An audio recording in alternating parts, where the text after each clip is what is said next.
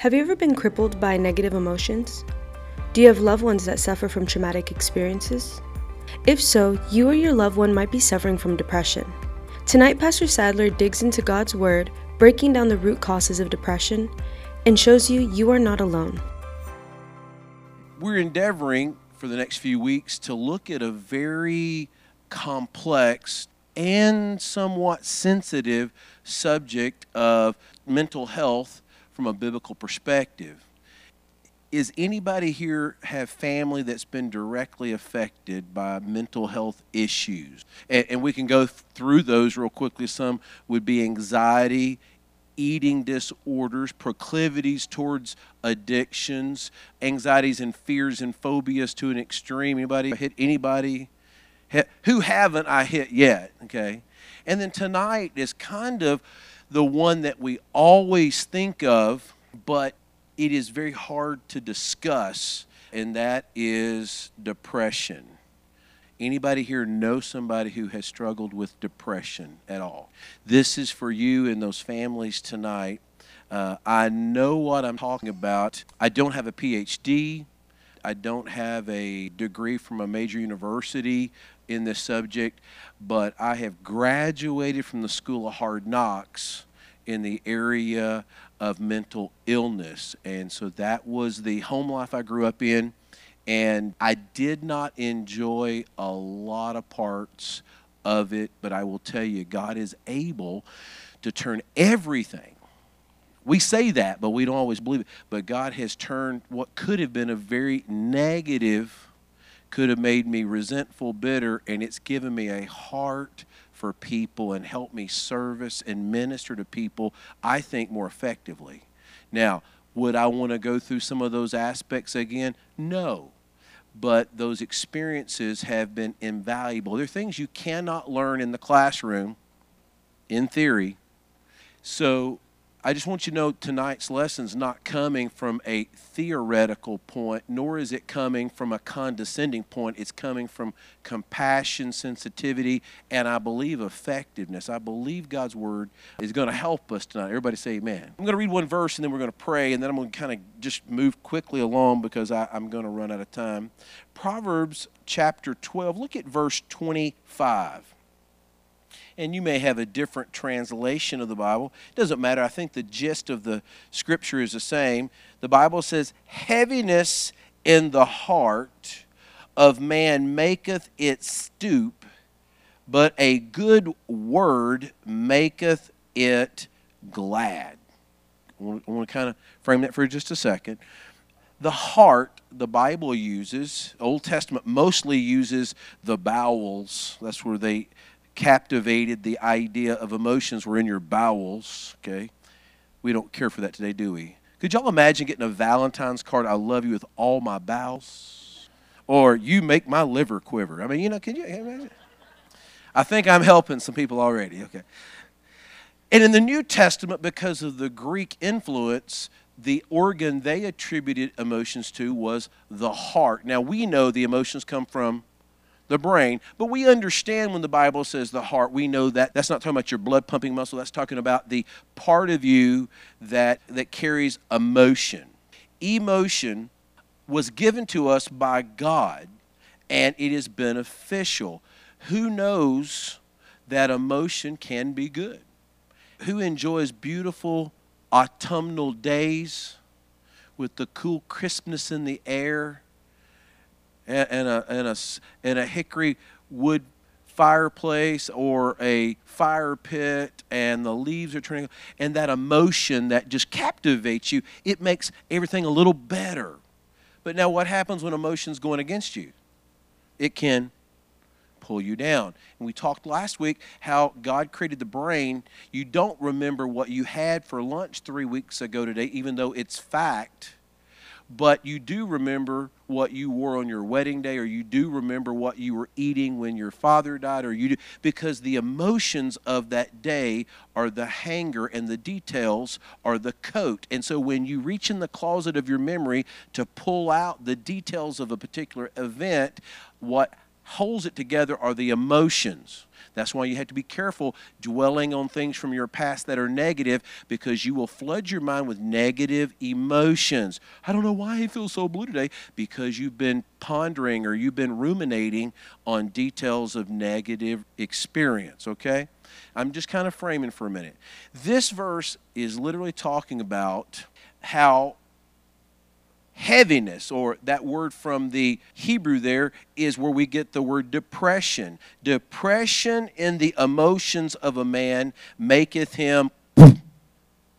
Who's ever been crippled by negative emotions? Some of the symptoms or signs of depression is lack of energy, lack of drive or ambition, unable to get out of bed, unable to face difficult situations, unable to cope with another thing going wrong. And that heaviness is crippling. It holds you down. Now, you say, Pastor, I'm so glad this is for everybody else. This doesn't relate to me. It may not relate to you today, but depression can touch everyone. And thank the Lord, you may never have struggled with depression to this point. In a little bit, you'll see that we're all susceptible at points in our lives of being crippled by depression. Or one thing worse than struggling with depression yourself is to see your child or grandchild. It's very important that we have a biblical perspective on depression. Now, I'm going to kind of maybe lighten the mood for just a second, but that is, who's ever heard of a comedian named Robin Williams? Many of you know now how Robin Williams died. There's been some theory and other applications, but basically at 63 years old, he took his own life. And maybe you're not familiar with Robin Williams, but you could go back a little older. There was another comedian named Red Skelton. Who's ever heard of Red Skelton? Freddie the Freeloader. I still laugh at those skits. And here is a guy, both of these guys were the top of their industry, and they had won all kinds of awards and accomplishments and success. They could pick what roles or jobs they wanted. They had succeeded. Both of them literally would have to crawl out of a dark bedroom, out of a bed, and force themselves to get up, get dressed, put on their game face, and they would go. And what gave them purpose was showing up either to a live audience or to a TV recording or to a movie set and performing in such a way to hear your laughter or to bring you joy. They literally would leave the stage, go back, get in their car, literally drive home, go back to their bedroom, take their clothes off, and go back to the bed and be depressed. They were functioning, but they were severely depressed. Now, the reason I bring these two guys up specifically is on the surface, on the exterior, on what you're looking at, you would never dream people that could bring such joy could have such sorrow. That is the point I want to make today, is that depression is the hidden hurt. It is the hidden hurt. We put masks on and we keep separate. We tend to put on what I call emotional makeup. We fake a smile, we push through the moment, and we're just acting. But inside, those people are really, really struggling. Now, who in here, if you hadn't already heard this before, thought, wow, I would have never thought that of them? Who says, man, I never would have thought, yeah, these people were known to be extremely funny. But it took all their energy to get out so you may have a good experience. When you hear this, you say, wow, I had no idea. Yes, it's a hidden hurt. There's feelings of, everybody say fear, darkness, loneliness, and sometimes suicidal thoughts. Now, to be honest, when you hear that, let's just be transparent with each other tonight. Who already have formulated your mind, but they had so much going for them. They had so much to live for. They had so much money. They had so much popularity. Do you understand that popularity and finances and success do not guarantee happiness? You heard me talk recently about the king of pop, Michael Jackson, billions of dollars, and died taking fentanyl, living in a house that had mannequins all over the main floor of the house, and he would, in a hallucinated state, would carry on conversations because he was so crippled by fear and anxiety. He couldn't leave home, but he didn't want to be alone, so he carried on conversations with mannequins. And you think money and career and success buys happiness? It does not. So just because you look at a person and they look all together and everything is okay and they're laughing and cracking jokes does not mean they are not hurting. Many times the depressed struggle with numbness. They don't really feel anything, or they feel like they're in a tunnel of darkness and they see no hope. Now, this one's going to hurt a little bit, okay? And the church should be the safest place to talk about it. But too often there is an implied, you just got to trust Jesus, or suck it up, buttercup. Or you've got so much to live for. You've got so much going for you. And there's also feelings of shame. Obviously, I've done something wrong because everybody else is serving God and they're okay and I'm not. So I've done something wrong. Or a stigma. A stigma, oh, you're one of those. Or guilt because obviously I'm broken. We don't come out and say it, but oftentimes we're like, oh, yeah, suck it up. Get over it. You got so much going for you. You got so much to live for, okay? Now, let me ask a question. Who's up for a question tonight? Anybody here participating in a small group? If you're not, why aren't you? Y'all love the way I just keep beating that, okay? Can I stop and chase a small rabbit?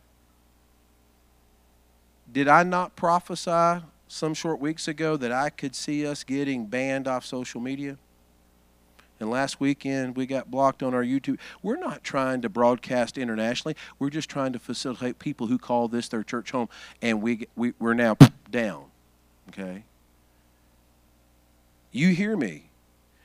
The reason, another unction, the reason we have small groups is there may come a day in the not too distant future that it would be hard for us to congregate together here. You hear me? You better find a small group and get connected. Also, it's yard sale season. If you don't have a good copy of the scriptures, you better get you a good copy of the scriptures, because some of you have been trusting in digital media, and it is proven that if they want to delete or zap something and scrub it from the internet, they can scrub it. Now, that wasn't in my notes, but that's still good teaching. So you don't have to have the James Gorley collection of Bibles. You could just have, I promise you, you can go to Goodwill for $2 and get a really nice Bible that somebody left on a pew and the church finally donated it to Goodwill, okay? So imagine you're in a small group and somebody in your small group says, oh, boy, I've been fighting this sore throat and sinus congestion. You might suggest they maybe go to a walk-in clinic. It's not necessarily life-threatening, but it's irritating them. So, hey, you might want to go to a walk-in clinic. What if somebody in your small group says, I think I've broken a bone? Well, we're probably going to say you need to go to the ER. So if we have a sore throat, we go to the walk-in clinic. We have a broken bone, we may go to the ER. What about if we're facing bankruptcy? We might retain an attorney or hire an accountant to evaluate our financial status. But what if somebody in your small group says, I am struggling with depression? What do you tell them? Because you're looking at me blank, because have more faith, pray, trust Jesus. Jesus heals everything. You don't say it, but you're like, I don't know, what do we say? We're being intentional tonight for a reason, okay? We're trying to evaluate depression from a biblical perspective. We read for you Proverbs chapter 12, verse 25, and the New King James, it says, anxiety causes depression. Till that, I want to say, duh! Who's ever had anxiety? Yeah. I never knew my dad to ever, didn't seem like he was ever nervous about anything. But in his 70s, operating his barber shop, a man came in off the street and robbed him and pistol whipped him and stole his money. And that so galvanized in my dad's mind that I'm now old and frail and I'm a victim. He never said that. But a man who had never had anxiety before now has anxiety. Do you remember me telling you all ago, well, I've never had depression or anxiety? Things can happen beyond what you can see now, and you don't know what season you're going to be in. And if you wait till you're in the season to develop a plan, you're not going to make it. That's why tonight we're being intentional discussing what is a biblical approach to depression. So, anxiety causes depression, but a good word makes glad. Tonight, I hope to expound to you 2 truths to remember when you're battling depression. Before I do that, though, we got to look at some root causes of depression. Now, I've already given this disclaimer once. I want to make sure if YouTube or Facebook's channeling me or profiling me or running an algorithm on my words, it's not a joke. It's real. As proven by this last weekend. Okay. I am not a psychiatrist. I am not a therapist. I am not a counselor. I'm not even a good preacher. I have some biblical knowledge and I have some real life experience, and I'm trying to not stand on the authority of what Sigmund Freud said. I'm trying to stand on what the Word of God says. Who made us? God. Who inspired the Word? God. Who knows better how to lead and guide us than God? Nobody. I think this is a tremendous resource. Amen. It's living, active, powerful, able to tear down strongholds. It is a lamp and a light. It is more powerful than any nuclear bomb. It will not rust. It will not rot. It will not spoil. It is always a good thing to dwell on the word of the Lord. Now, I gave you that disclaimer. Who heard my disclaimer? I have raise your hand if you heard it. I have good malpractice insurance, by the way. So I'm showing you that. The root causes of depression, there are 4. Number 1 is biological depression. That is for people who have literal chemical imbalances in their brain. Well, that sounds like a lot of drug science to me, Pastor. Well, no, it's not, because people get funny about chemical levels and talking about people having bipolar disorder, but people have imbalances in their pancreas, known as their blood sugar. People have imbalances in their kidneys, which is your creatinine.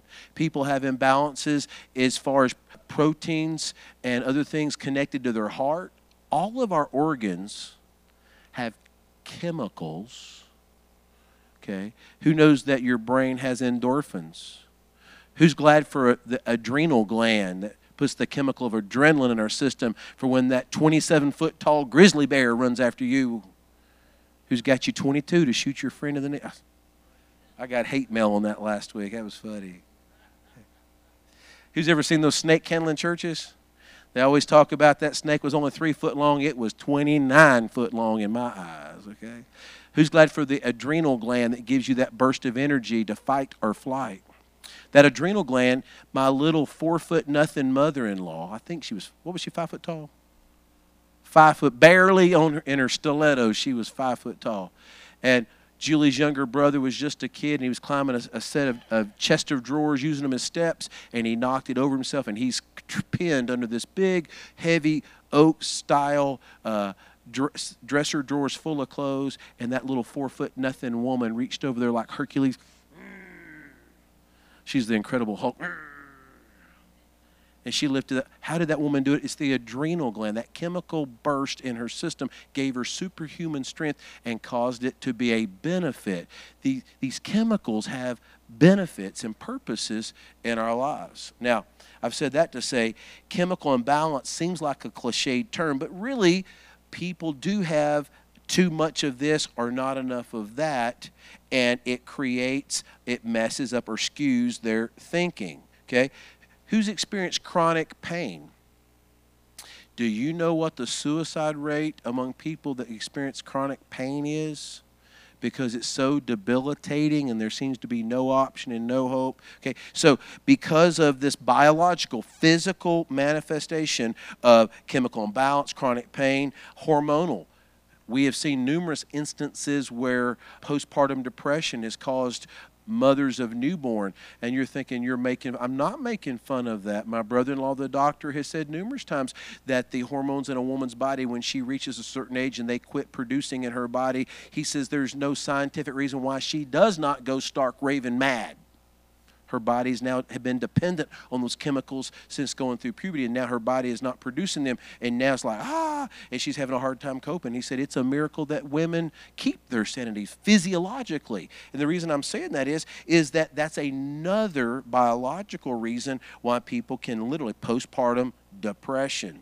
These are real things, okay? Who knows that an improper diet can affect your mood? Lack of exercise, blood flow. Lack of sleep. Guys, it don't take me long to go from glory to goofy when I hadn't enough sleep.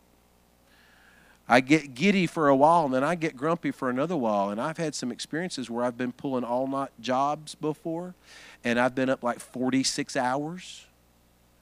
And I don't really feel cockroaches on me or anything, but I've had when I've been up 40-plus hours, there's been times where Julie literally had to make me lay down, and literally had to put her arm across me and then throw her leg across me and then threaten me, because you're kind of wired, and it's kind of hard to shut that off. I have that window over 40 hours, man. I get weird. Do you know you can die from lack of sleep? Do you know sleep deprivation is a military tactic, and they use it to extract information? It affects your thinking. Okay, it really does disorient you. So exercise, lack of sleep.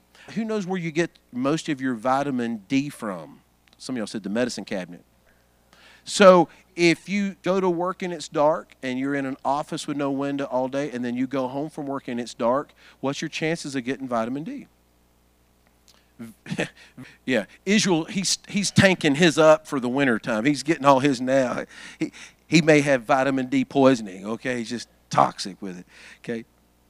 Do you realize a lack of vitamin D totally affects your mood? Do you realize the older you get, the less vitamin D your body absorbs? So you might need a supplement, okay? Am I boring y'all? Okay, just making sure. I'm going to get biblical in a second. So number one of the 4 primary roots of depression is biological. I've already talked about chemical imbalances, chronic pain, hormonal, diet, exercise, lack of sleep, lack of vitamin D or sunlight. And then there's relational root causes of depression. Problems with your kids. Who's ever lost sleep over your kids?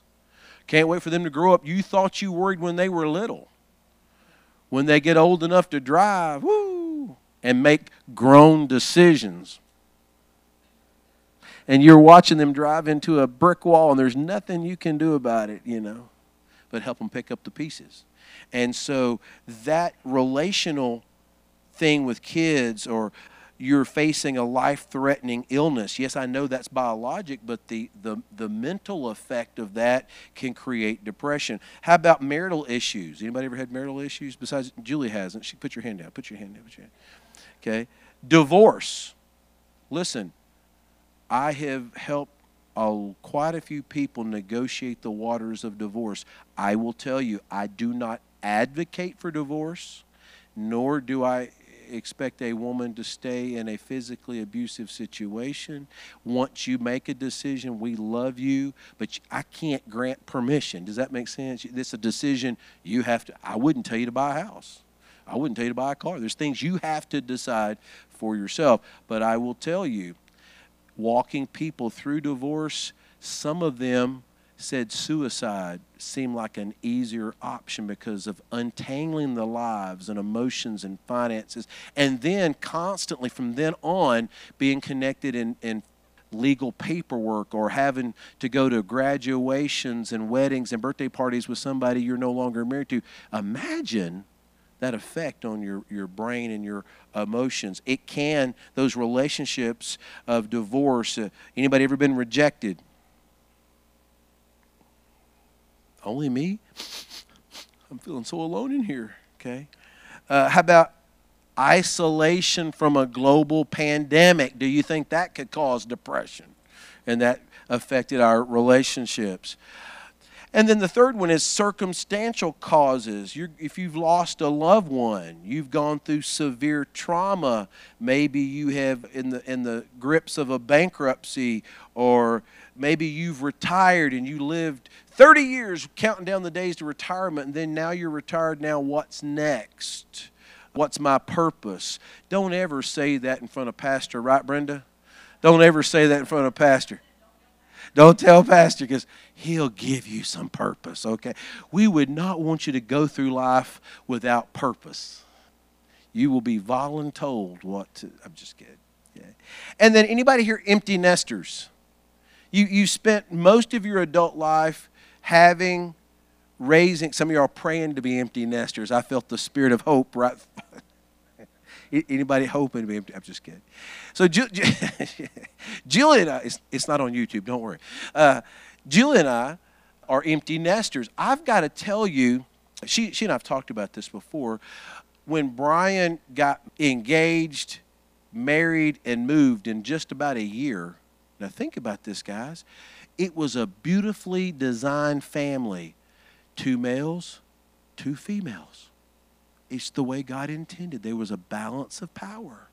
And then all of a sudden, Brian got married and moved out of town, and it left me with Julie, Elizabeth, and a neutered cat. I was outnumbered. Guys, you think I'm kidding. I'm good now. I don't struggle with depression, but I had some gloomy days. I was just a little bit lost. I didn't have my buddy. We didn't have that quad at the table. We had 4 chairs at the kitchen table. Now there's an imbalance. Where are we going to sit? And then how do we ride in the car? And if we go to a theme park, who's going to be our 4th? And so on. I know that seems weird. It's just really true. And it took me about a year. And finally, at about the year, God gave me this newfound perspective. Instead of it being the 4 of us, now it's me and my girls. And so instead of it being me and Brian and Julie and Beth playing against each other in board games, now it's me and don't you mess with my girls. Girls, where do y'all want to go? Girls, what do y'all? It became my hobby and habit. Just like, I don't remember this. It's true. I accepted the role of a contracted family. And then Beth got rude and moved out. Can I say this? What parent doesn't want their kids to succeed and grow and mature and develop? And we're excited about that. But it was much easier when Beth made this decision, because I had already embraced, adjusted, and realized I've still got purpose. I'm still dad, but I'm just not dad at 6:30 in the morning until midnight. Not every night. I'm just dad when they choose to let me be. And I'm okay with that. So don't be afraid of being an empty nester. There's a lot of upsides. You don't have to eat chicken tenders every time you go out now. We can go to an adult restaurant. I got to tell you, we're kind of enjoying that a little bit. But can you see how those circumstances of losing a loved one or going through trauma or bankruptcy or losing your purpose or even being an empty nester can affect your I'm very honest, of all the things I've gone through in my adult life, that was a very challenging time for me. How about spiritual battles? The other 3, the biological, the circumstantial, the relational, but we don't want to dismiss there is a spiritual component. You're made of a body, biological, a soul, that's the seat of the emotions, and you are a spiritual being. And we wrestle not against flesh and blood, but against principalities and powers. There's wickedness, there's darkness, there's evil in our land. And the chiefdom of the evil is Satan. And he has come to do 3 things: to steal, kill, and destroy. And so sometimes I'm afraid the church has been guilty of making every depressional issue only spiritual. Did that sink in? That is not necessarily the case. There are biological reasons.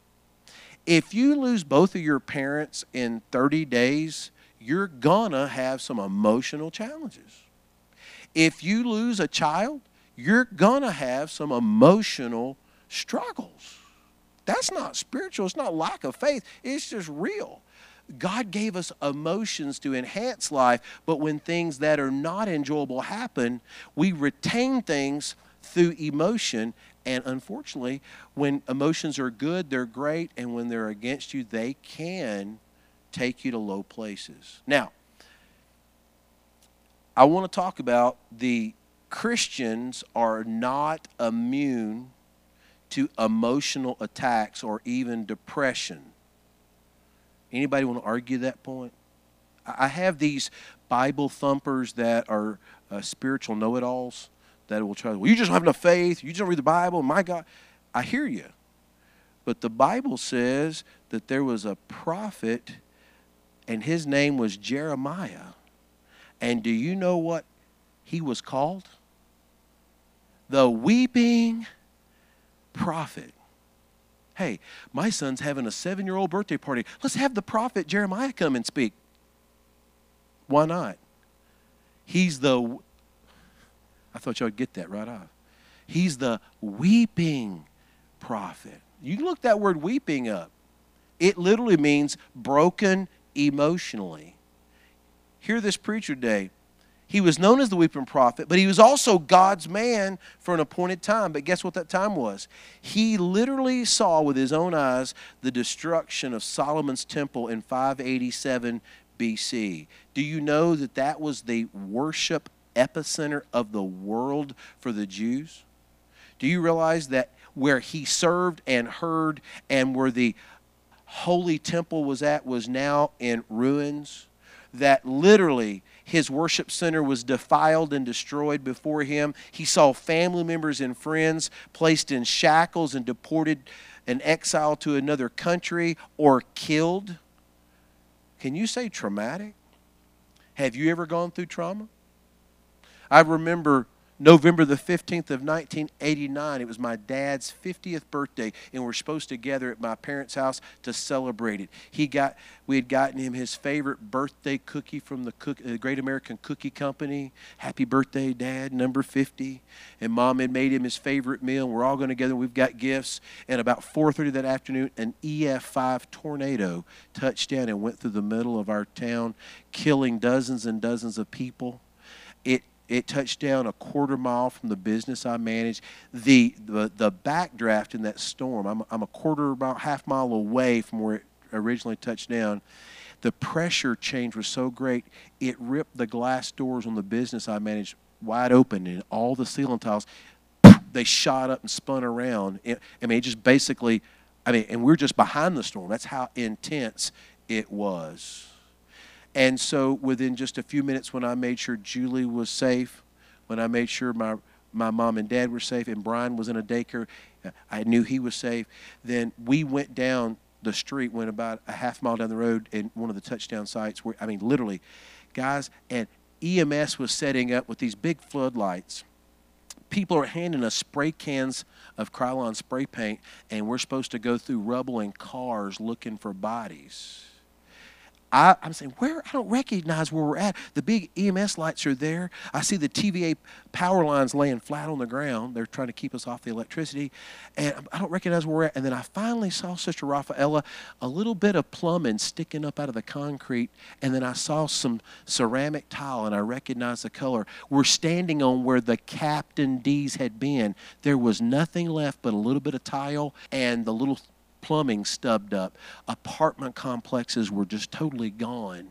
Cars are sitting on top of and when you see people's bodies mangled like that, now guys, I didn't lose a loved one, thank the Lord. Okay, and our town recovered, thank the Lord. But I'm going to tell you something. For a long time, the hurt of seeing lives taken and the devastation and wrapping your arm around people that quickly lost everything they'd ever owned, it'll weigh on you. Sister Brenda, you went and visited family in Kentucky that the floodwaters over this year just destroyed everything. And I know when you came home, even though you felt like you did a good thing, it's still those visions of what you saw and the emotions, it'll weigh on you. I want you to get that. Jeremiah saw all this destruction, and I believe it impacted or weighed on him. Did I mention he was known as the weeping prophet? Did I mention that he wrote the book of Lamentations? Do you realize that the root word of Lamentations is to lament, which means to mourn or regret demonstratively? If you are a demonstrative worshiper, what are you? It's a very demonstrative. Y'all know who y'all are. We got some tennis clap worshipers. Yay. I'm worshiping God in my mind. I'm worshiping God in my heart. Worship has to be manifest. Worship is not in the mind. You have to have action involved. But to lament means they weren't just sad in their mind. Lamentations means his physical manifestations, his drooped shoulders, his broken countenance, the tears on his cheeks. Possibly, you ever wiped your tears so much that you've got chapped skin around your eyes? I imagine him having red swollen eyes. I imagine him just being hunched over with the weight of despair of what he sees. If you have your Bibles, turn to Lamentations chapter 3. Am I boring still? Is this helpful at all? I'll do something else. Okay. Now look in the very beginning. I'm going to bring this home in just a minute. I want you to look in the beginning of this book. He says in chapter 3 of Lamentations, I am the man that has seen affliction by the rod of his wrath. Talking about God's punishment upon his people for their idol worship. Verse 2, he hath led me and brought me into darkness, but not into light. Surely against me he is turned. Notice his feelings. He's feeling like God has abandoned him. He have turned his hand against me all the day. Verse 4, my flesh and my skin hath he made old. He hath broken my bones. He hath builded against me and compassed me with all what? Gall and travail. He hath set me in dark places as they that be dead of old. He hath hedged me about that I cannot get out. He hath made me my chains heavy. Also when I cry and shout, he what? I can't even get a prayer through. He hath enclosed my ways with what? Hewn stones. He hath made my paths crooked. He was unto me as a bear lying in wait, and as a lion in a secret place. He's saying, like, out of nowhere, it seems like God jumped on me or neglected me or shut up the heaven from me. God has led me into darkness. He has shut down my prayers. My soul is downcast. He broke me, and now I have no hope. Now, here's what I want you to get. I've said everything I've said up to now to get you to these 2 points. The 2 things you need to remember. You ready? I'm going to give them to you first, and then I'm going to give them to you more fully second. 2 things. Your emotions are valid. Emotions, in other words, there'd be feelings. Your feelings are valid. Who in here has ever just wanted somebody to acknowledge your feelings? That you hurt my feelings, you stepped on my feelings, you neglected. Who just wants to be heard? Just okay. Your emotions are valid. Number 2, your situation feels hopeless. Your situation, I want you to circle that word, feels hopeless. But let's go back through them and do them more fully. Your emotions are valid, but they are not permanent. Your feelings are valid, but they are not permanent. Let that sink in. Who in here, the first time you met somebody, you couldn't stand them? How many of you that the person you're thinking about was me? Okay. I'm very serious. Think about somebody that you met them first and you didn't like them and now you're friends. Anybody got somebody in your life like that? Julie couldn't stand me the first time she met me. but how I won her over with my wooing ways. So what you're saying is your emotions can change.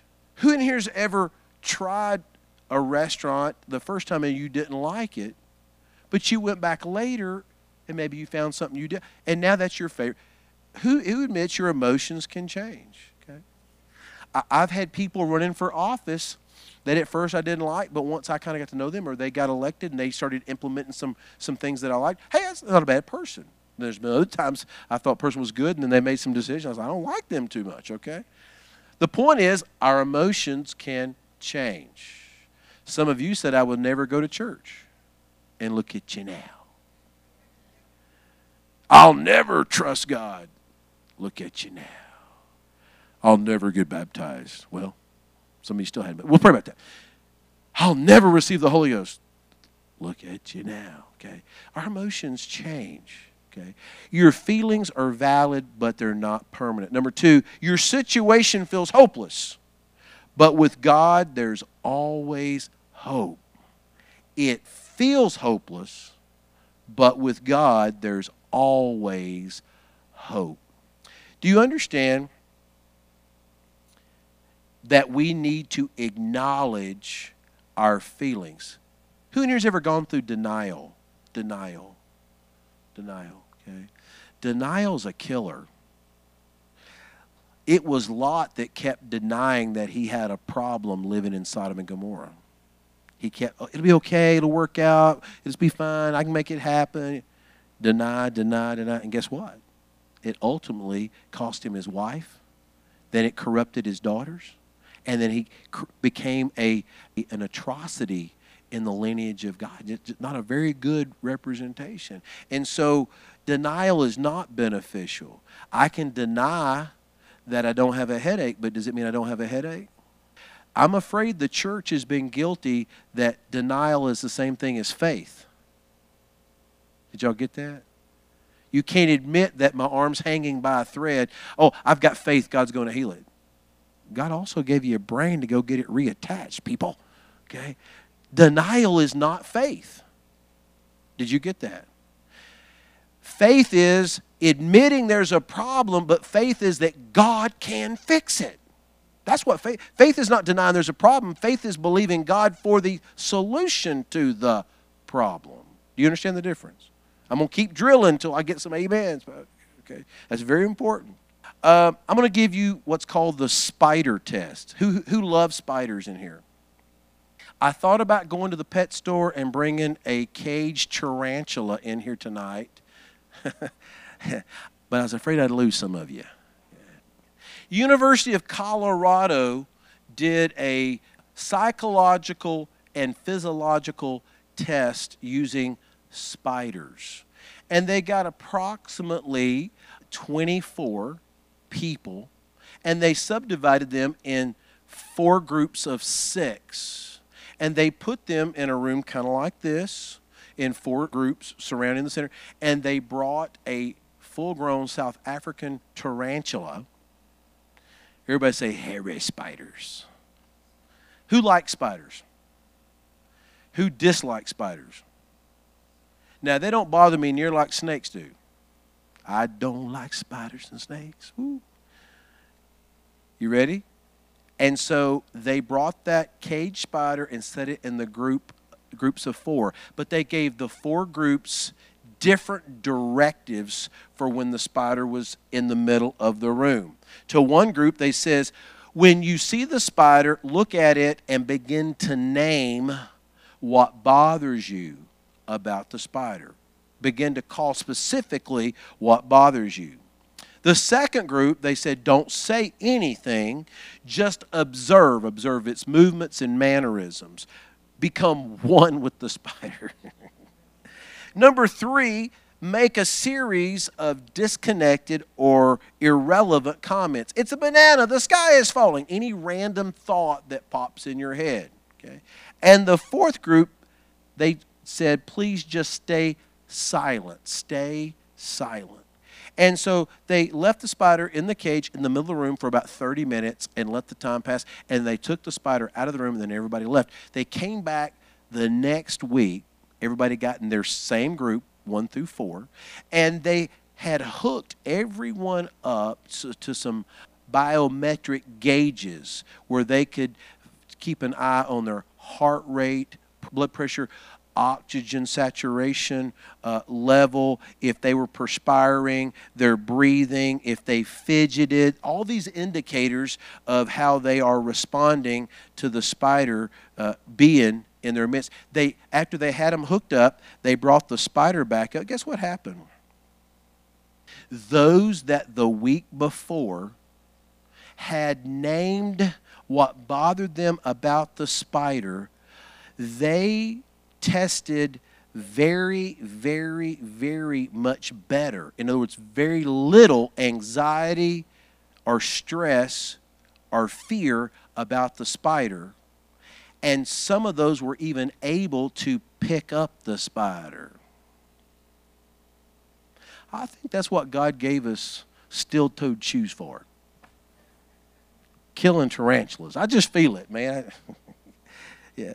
Now, the relevant point to that is the other groups did very bad. In other words, their actions did not help them, but those who identified and verbalized their emotions and what was bothering them, it gave them the ability to process and cope. Can I say once again, denial of your feelings will not bring healing.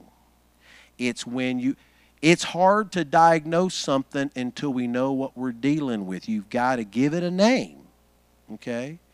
That's why the Bible says we must confess our sins. You got to call it out, okay? The lesson for us is do not make permanent decisions or draw permanent conclusions over temporary emotions. Hear me, your emotions change. Who's ever had a bad hair day? And I don't like hamburgers, and I hate this car, and I don't like this job, and my coworker gets on my nerves. And you go home and have a good night's sleep, and you have a good supper, and you win the lottery, and then you pay your tithes, and then the next morning you wake up and everything's beautiful, right? And you love your car, and you love your coworkers, and you love hamburgers, and everything.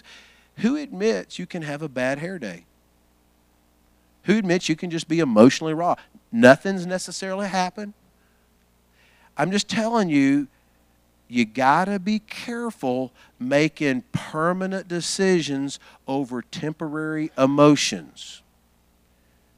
Be careful who you let speak into your life, because our enemy, the devil, wants to steal, kill, and destroy. He does not have the authority to take your life, but he does have the ability to cause despair and depression to close in on you to where you will conclude, I would be better off dead.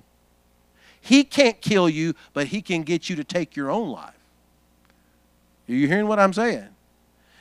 Be very careful who you surround yourself with in low places. Be careful what voices you listen to. And I will tell you now, the devil is a liar. You're not better off dead. You were fearfully and wonderfully made. God's got a purpose for you to fulfill, and your life is valuable. I wish I'd get an amen. Your life is precious. Okay? Now, here's what we're going to draw from this.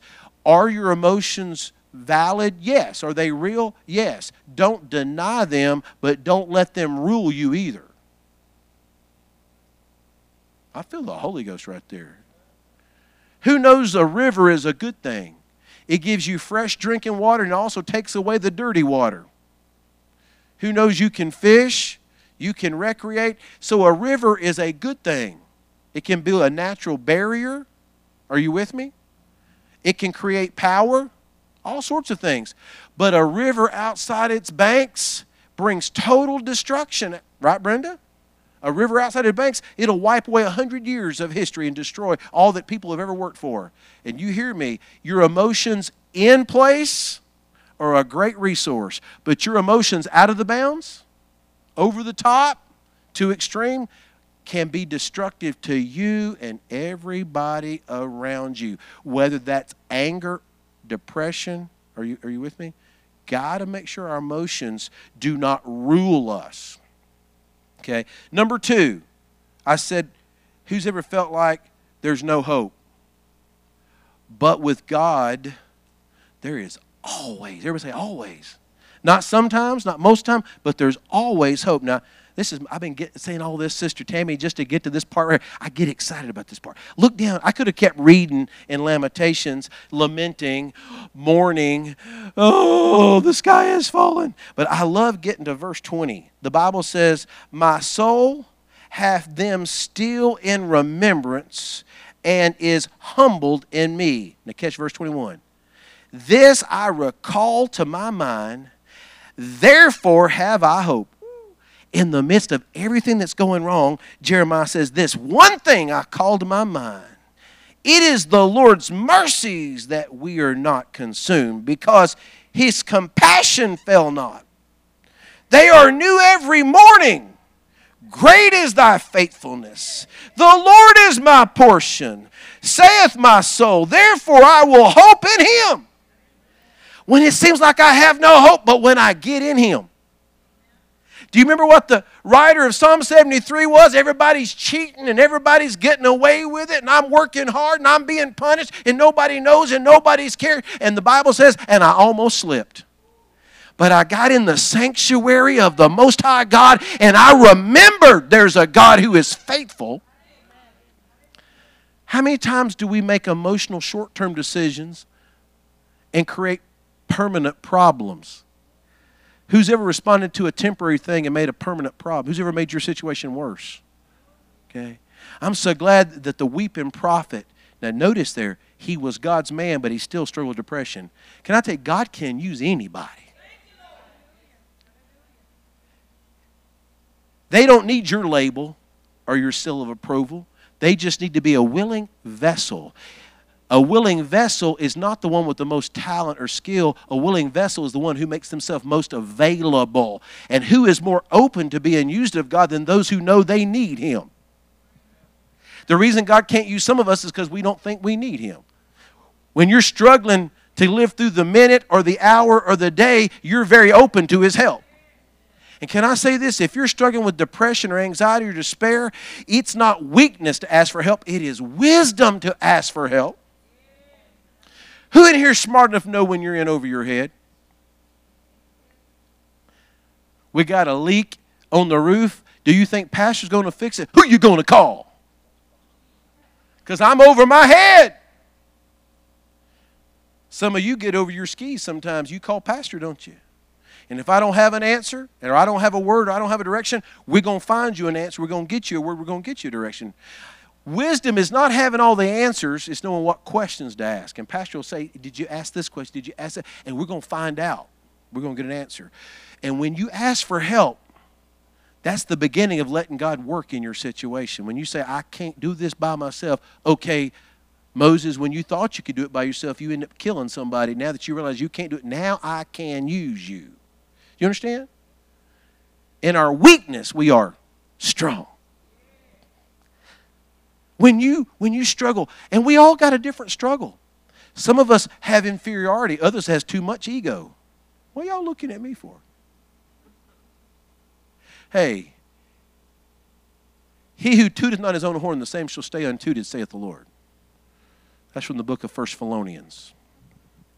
If you don't believe in you, won't nobody else believe in you. I know that's not scripture. That's still pretty good. To do the job I'm doing, you got to have a little bit of confidence. Sometimes you got to encourage yourself, right?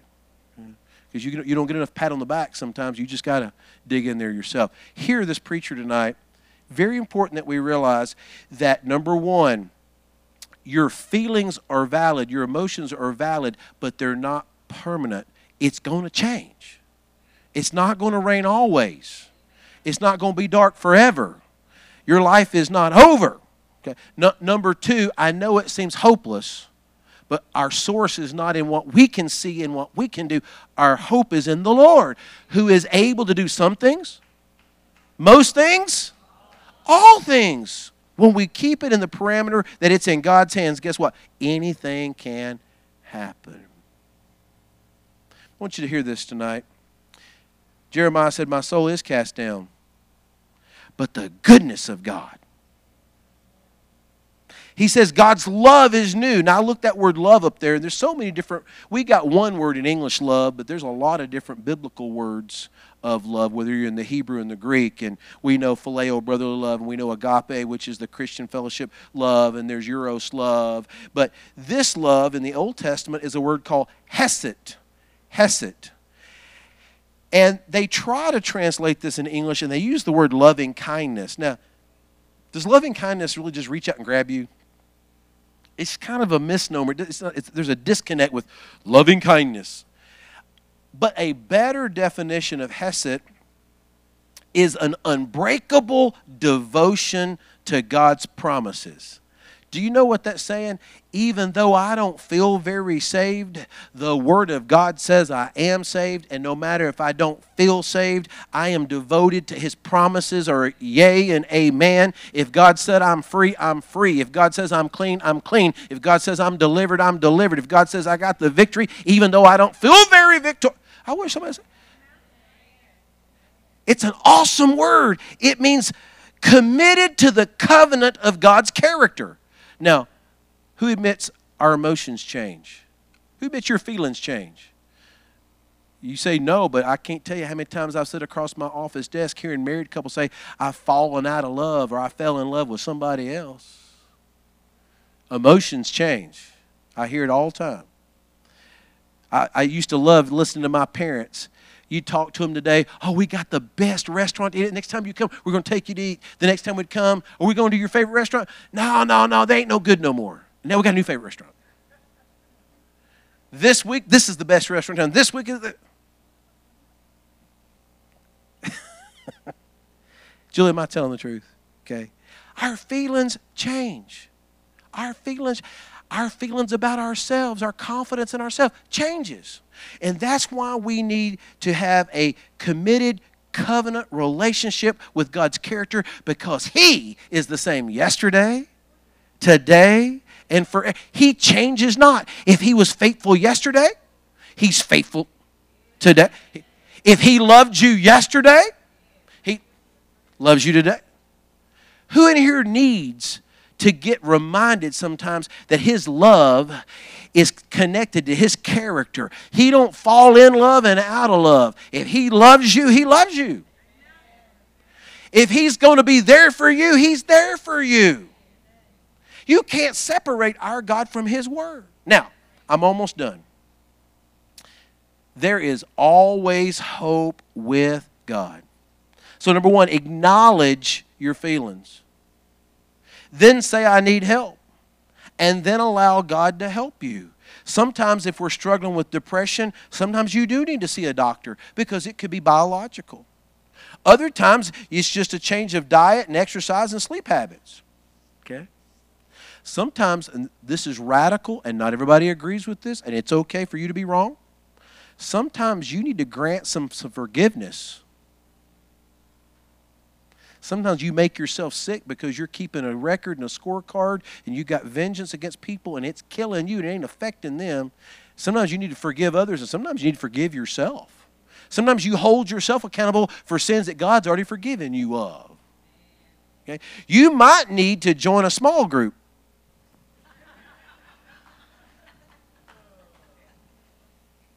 You knew I'd get back there, did you?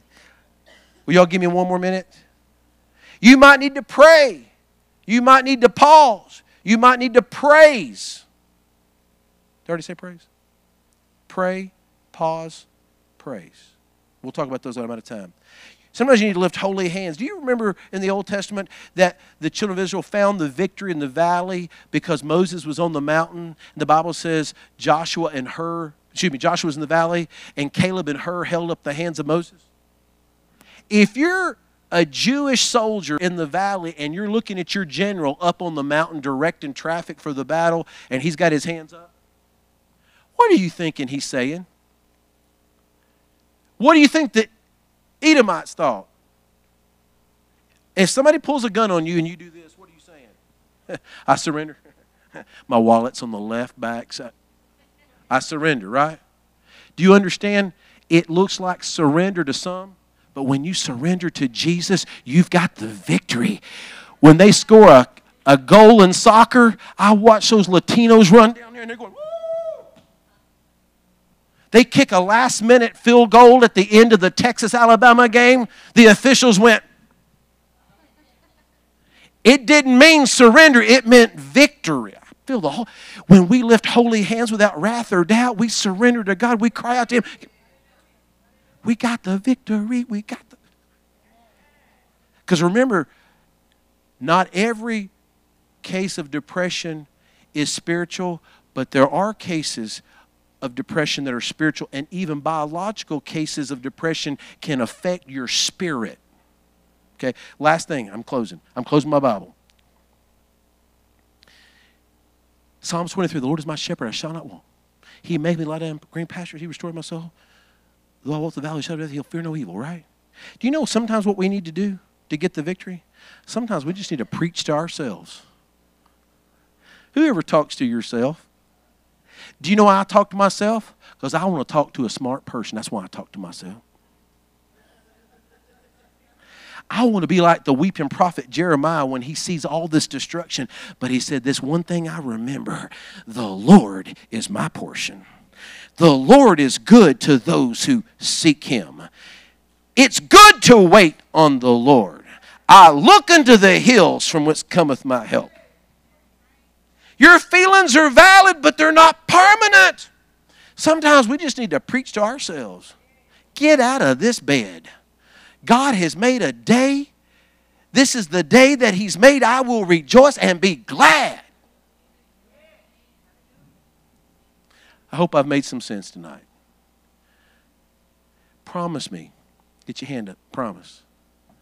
I'm going to be sensitive to the hidden hurters, those that are hurting, that nobody knows. Come on, so I'm going to be a minister. I'm going to encourage. I've heard this word. I'm going to help them validate how they're feeling, but I'm going to let them know it's not going to be like this forever. And it seems hopeless, but God is their refuge in the midst of hopeless situations, and in God there's always hope. Use me to be a vessel of mercy. God, use me to speak reason. God, let us know that just because we are struggling sometimes in our feelings, You are still faithful and You are greater than any feeling. The fact is, we've got the victory in Jesus, and tonight let us walk as children of God who are in favor with You, that You've gone before us tonight, that we are not defeated. God, when we feel lesser than because we struggle with these negative feelings, let us be reminded, God, that even You in the garden had a weight on You, and you had great drops of blood, and You even questioned, let this cup pass from me. But let us have that same spirit that says, nevertheless, not my will, but Thy will be done in me. Let us be soldiers of faithfulness, we pray. And everybody say in Jesus' name, amen. You're dismissed. Go with God.